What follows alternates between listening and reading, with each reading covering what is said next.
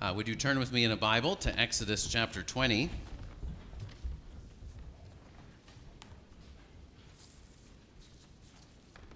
Exodus chapter 20. Today we are looking at verse 12.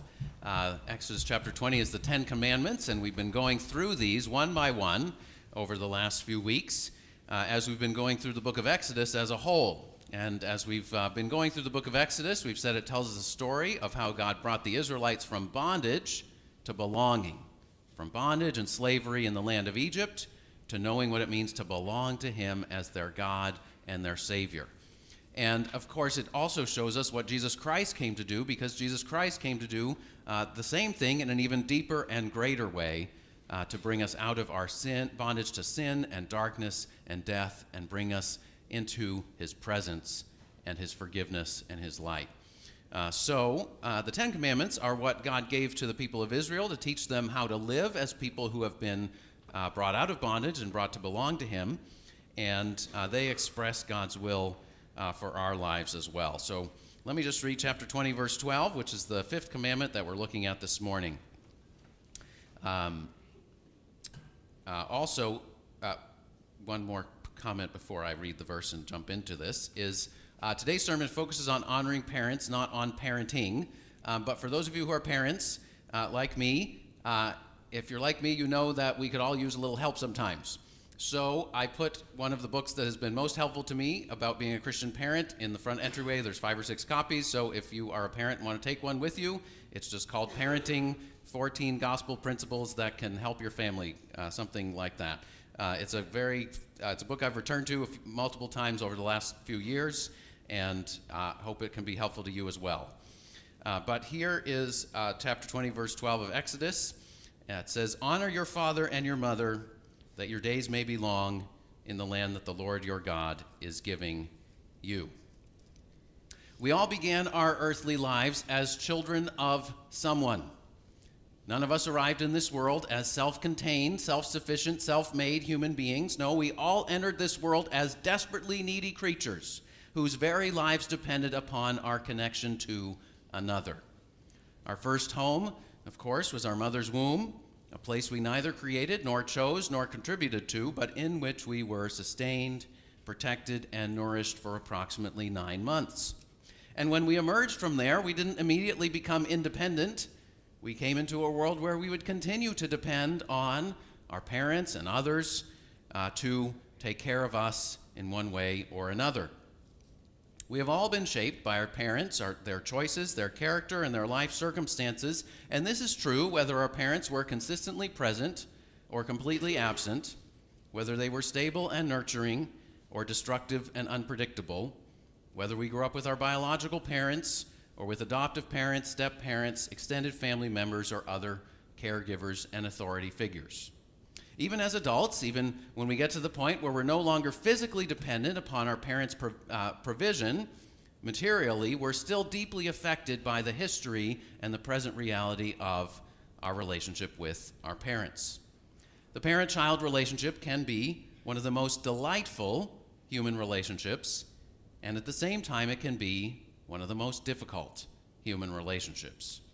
And so we come to this commandment, the fifth of 10. Honor your father and your mother. What do we make of this command? Now, to set the context, the first 4 commands have focused on the vertical dimension of life. In other words, loving and honoring God above everything else.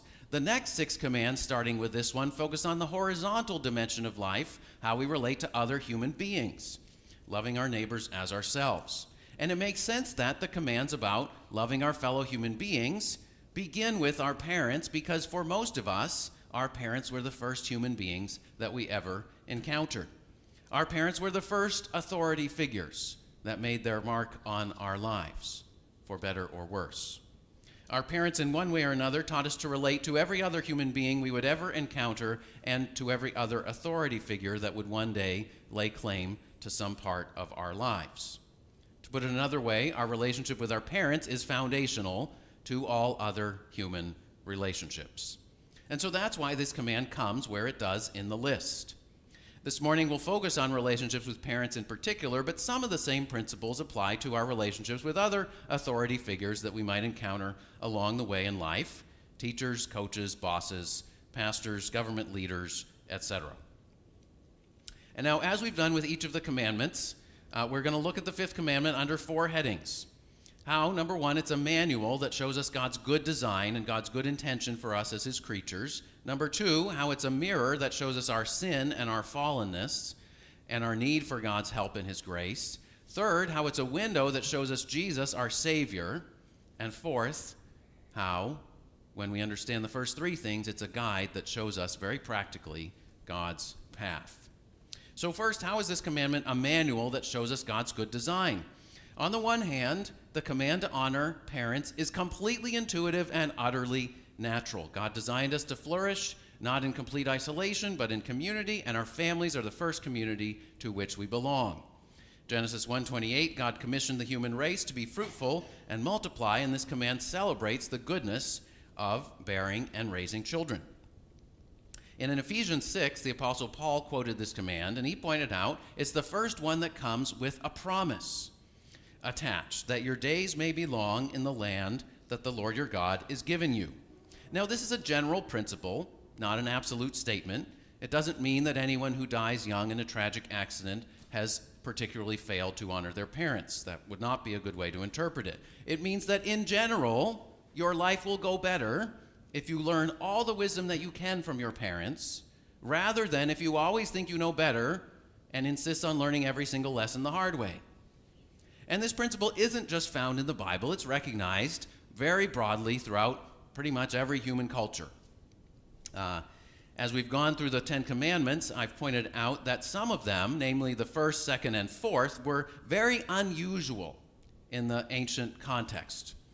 So no other culture required had a mandatory weekly day of rest, like God instituted for the Israelites in the Sabbath. Almost every other culture worshiped multiple gods using many different images. But the fifth commandment, this commandment, would not have surprised anybody at all if you would have talked about it with Israel's neighbors in the ancient world. So a couple examples. The ancient Babylonian laws assume that children have an obligation to honor their parents in particular and their elders in general, and they prescribe harsh punishments for children who don't. In ancient China, Confucius and others emphasized the idea of filial piety as a foundational social value. Later on, as Christianity spread throughout the world, missionaries translated the Bible into different languages. Nobody read this command and said, "That's crazy. I've never heard that before." Pretty much everybody said, "Of course. How could it be any other way?" So on the one hand, this command is completely intuitive and utterly natural. But on the other hand, it's not always so simple. We live in a fallen world. Our relationships aren't always what they ought to be. Sometimes this command to honor one's parents can be excruciatingly difficult to put into practice. It's all fine and good to honor parents when they act honorably, but what about parents who act dishonorably? Parents who are absent and neglectful, or angry and abusive, or controlling and manipulative. Is the Bible simply rubber stamping what many traditional cultures have said, that parents have absolute authority, they should never be questioned or challenged? Doesn't that attitude enable or even contribute to unhealthy patterns? Let me address this objection briefly before we go any further. Whenever the Bible commands us to honor human authorities, there are always some limits on what is required. So in the case of parents, there are 2 basic limits that the Bible clearly lays out. Limit number 1 is that parents are not God. The 5th commandment comes only after the first 4. And the first commandment says only God is to be worshipped. The second commandment says we should not make idols in the form of any created being. So whatever it means to honor parents, it does not mean to worship them in the same way that we worship God, or to idolize them as if they are completely flawless. No human being is. Or to obey them if they tell us to disobey God. We have to honor and obey God first, above all else. So parents are not God. That's the first limit on parental authority. But second, parental authority is intended to be temporary. So when the Apostle Paul quotes this command, he applies it specifically to children. That is, kids who are still living at home and sort of dependent in some way on their parents. And he says, children, obey your parents in the Lord. In other words, live under their authority and follow their instructions unless they're telling you to do something that is morally wrong or obviously harmful. But according to the Bible, the obligation to obey your parents does not necessarily last through your entire life. So Genesis 2:24 says, a man, that is a full-grown adult, shall leave his father and mother and be united to his wife, and the two shall become one flesh. So in other words, if you grow up and you get married, your primary loyalty needs to shift. Instead of being primarily focused on living under your parents' authority and following their instructions, your primary responsibility now is to live in harmony with your spouse, to be the husband or wife that God has called you to be, and to function as a new family unit under God. And if you grow up but don't get married, I think a similar principle applies. If you move out of the home, you're independent, you are no longer required to obey your parents, but you are still called to honor them, like this commandment says. The word honor means to give weight to respect highly, to regard as of high value. So the opposite would be to despise, to make light of, to regard as of little or no value. So while parents are not God, and while parental authority is intended to be temporary, the command to honor our mother and father is not just addressed to kids. It's addressed to all of us, and it reflects God's good design.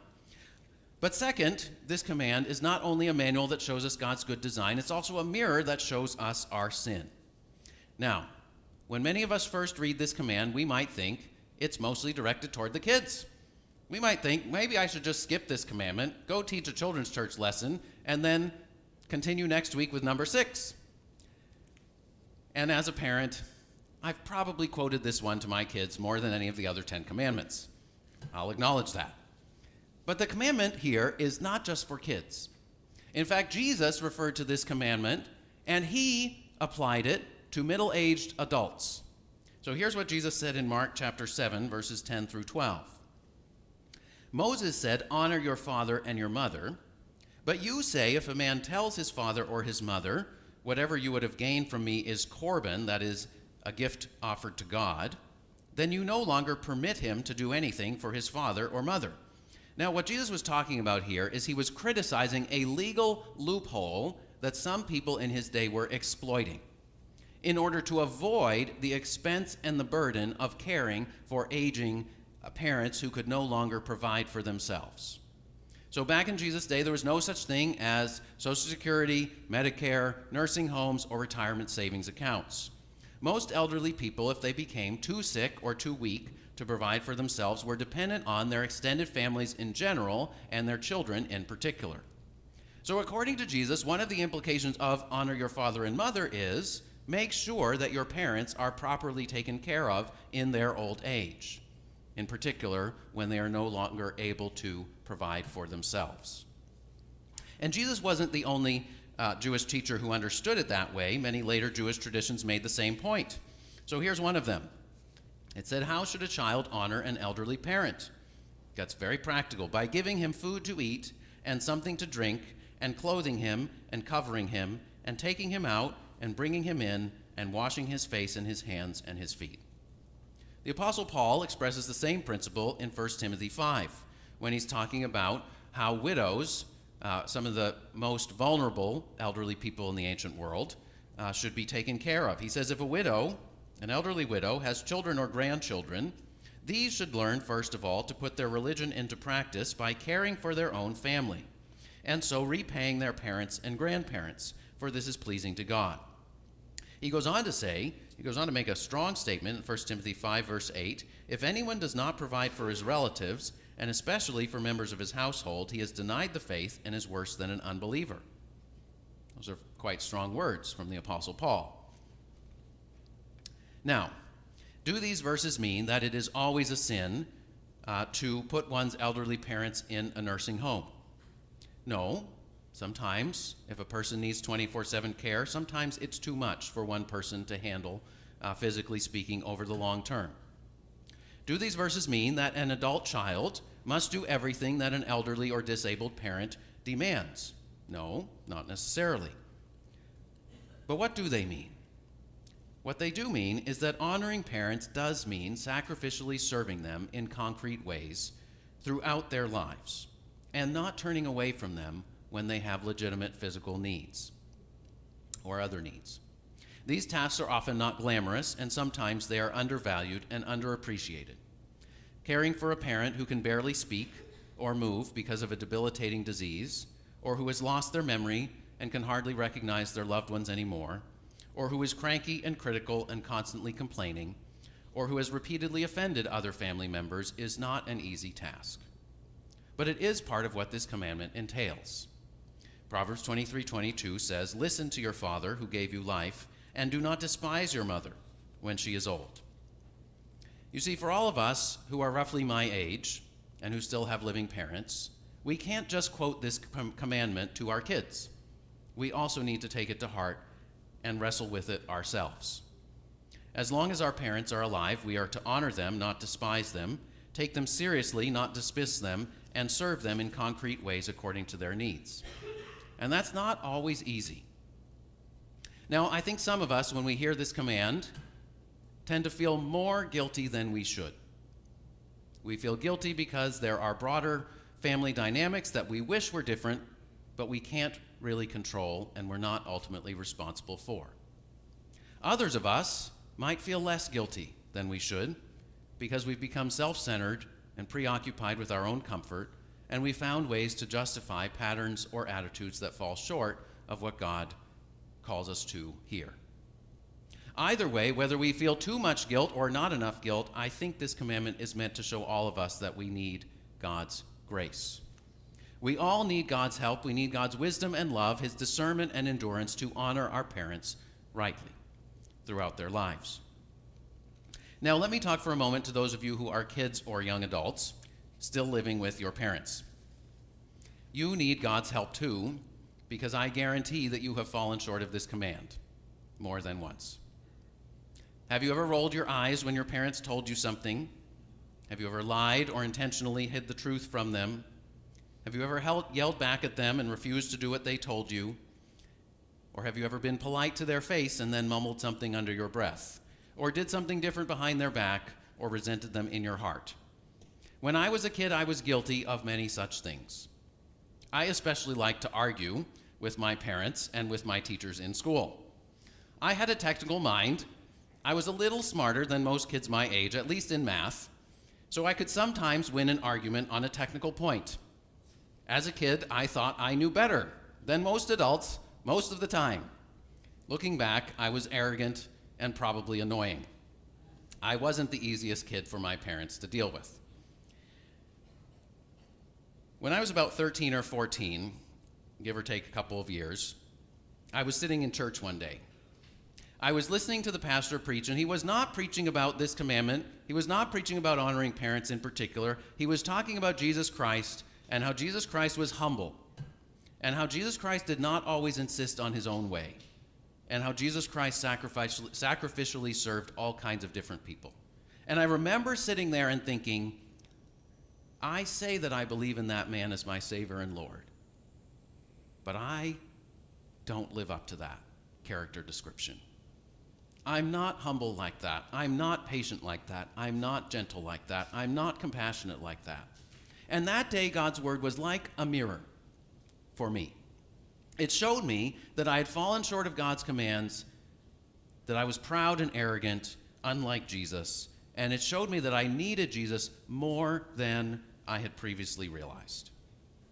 That leads us to our third point. This commandment is a manual that shows us God's design. It's a mirror that shows us our sin. And third, it's a window that shows us our Savior, Jesus. How does this command show us Jesus? It points us to two pieces of good news. First, we see that unlike anyone else in the history of the world, Jesus fulfilled this command perfectly. Jesus is qualified to be our perfect Savior, in part because he was the perfect child. Luke 2:51, which we read earlier, tells us that Jesus, at the age of 12, went down with Mary and Joseph and came to Nazareth and was submissive to them. In other words, Jesus honored and obeyed his earthly parents, even though he was infinitely wiser and more holy than they were. Imagine the perfect Son of God choosing to come to earth and, among other things, choosing every day to submit to the authority of imperfect human parents. Joseph wasn't even his biological father. Joseph was his stepdad. He had taken Mary as his wife after Jesus was conceived by the Holy Spirit, but Jesus put himself under the authority of his mother Mary and his stepdad Joseph. If it is hard to honor your parents because you feel that you are wiser or more holy than they are, remember this. The difference between Jesus, who is perfectly holy, and all the rest of humanity is much bigger than the difference between you and your parents, who are both sinful humans. Therefore, if Jesus, the perfect Son of God, willingly submitted to his imperfect earthly parents, flawed and sinful though they were, he can help you figure out how to honor your parents, flawed and sinful though they are. Now you might say, but my parents don't understand. We're just not on the same wavelength about so many things. Jesus' parents didn't understand him either. And as an adult, what we see is that Jesus continued to honor his parents even though they did not always understand him and he did not always obey their commands. So when Jesus was 12, he did something his parents didn't expect. He stayed behind in the temple, and his parents couldn't understand why. And his mom was like, "Why have you treated us this way? You made me so anxious." And Jesus said, "But didn't you know I had to be in my Father's house?"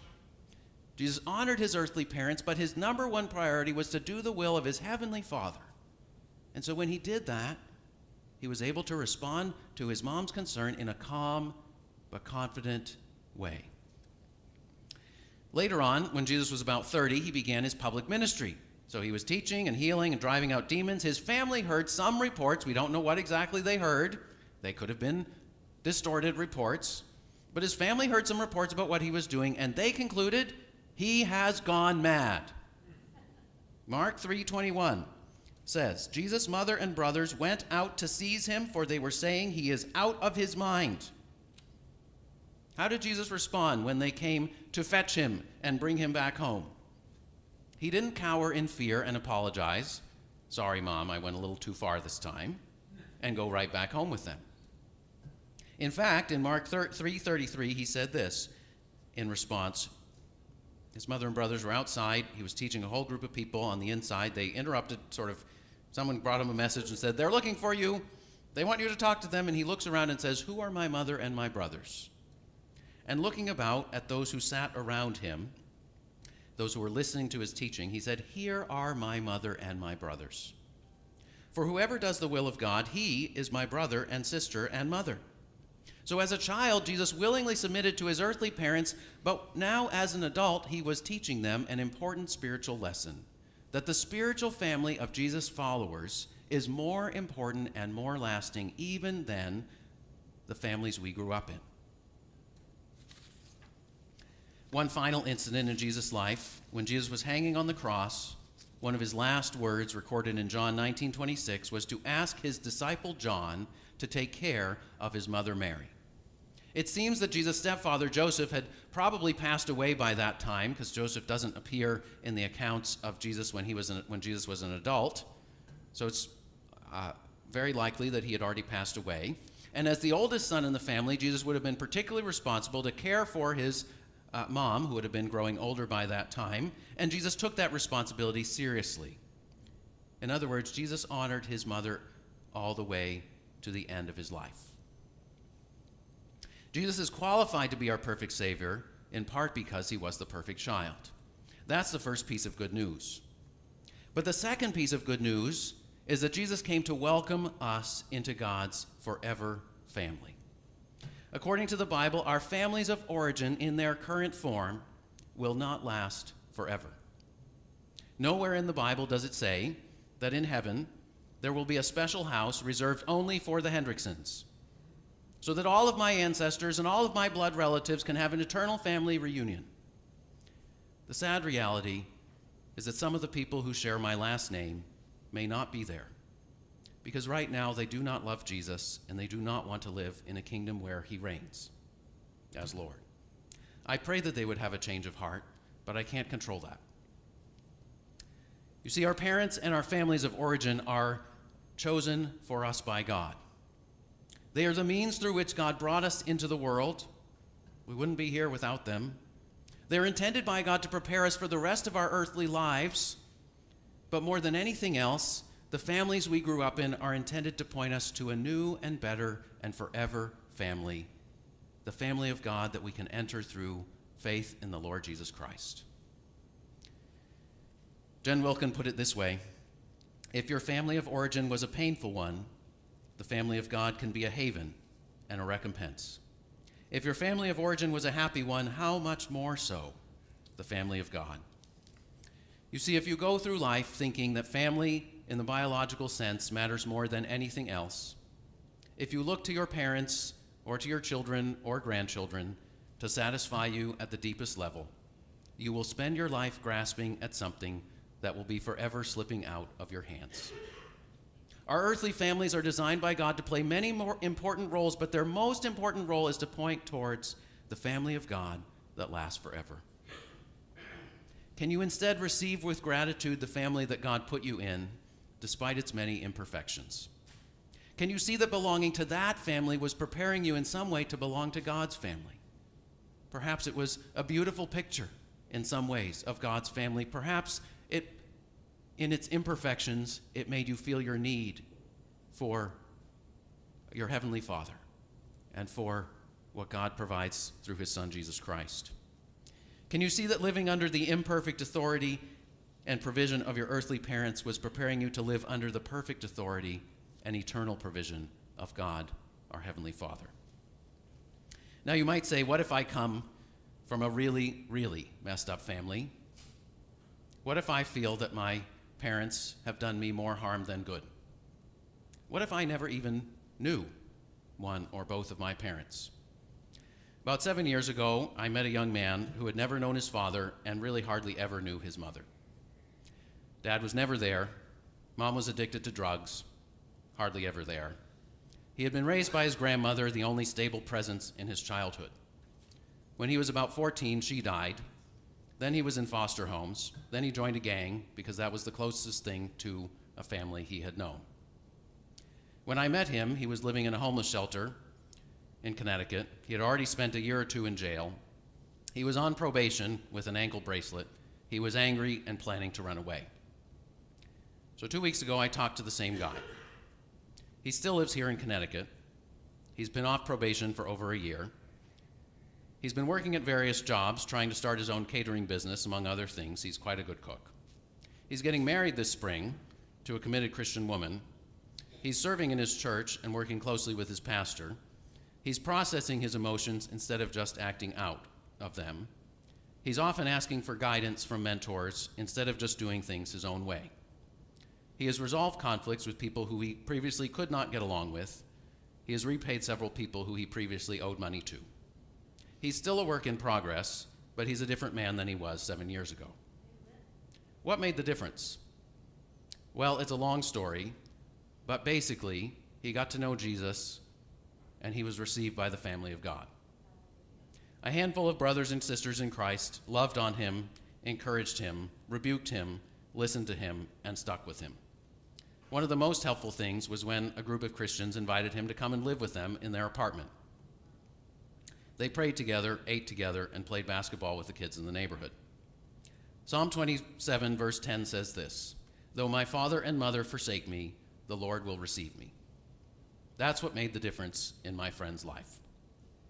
The Lord Jesus had received him, and he came to know God as his heavenly Father. No matter what your family of origin was like, there's a place for you in the new and better and forever family of God.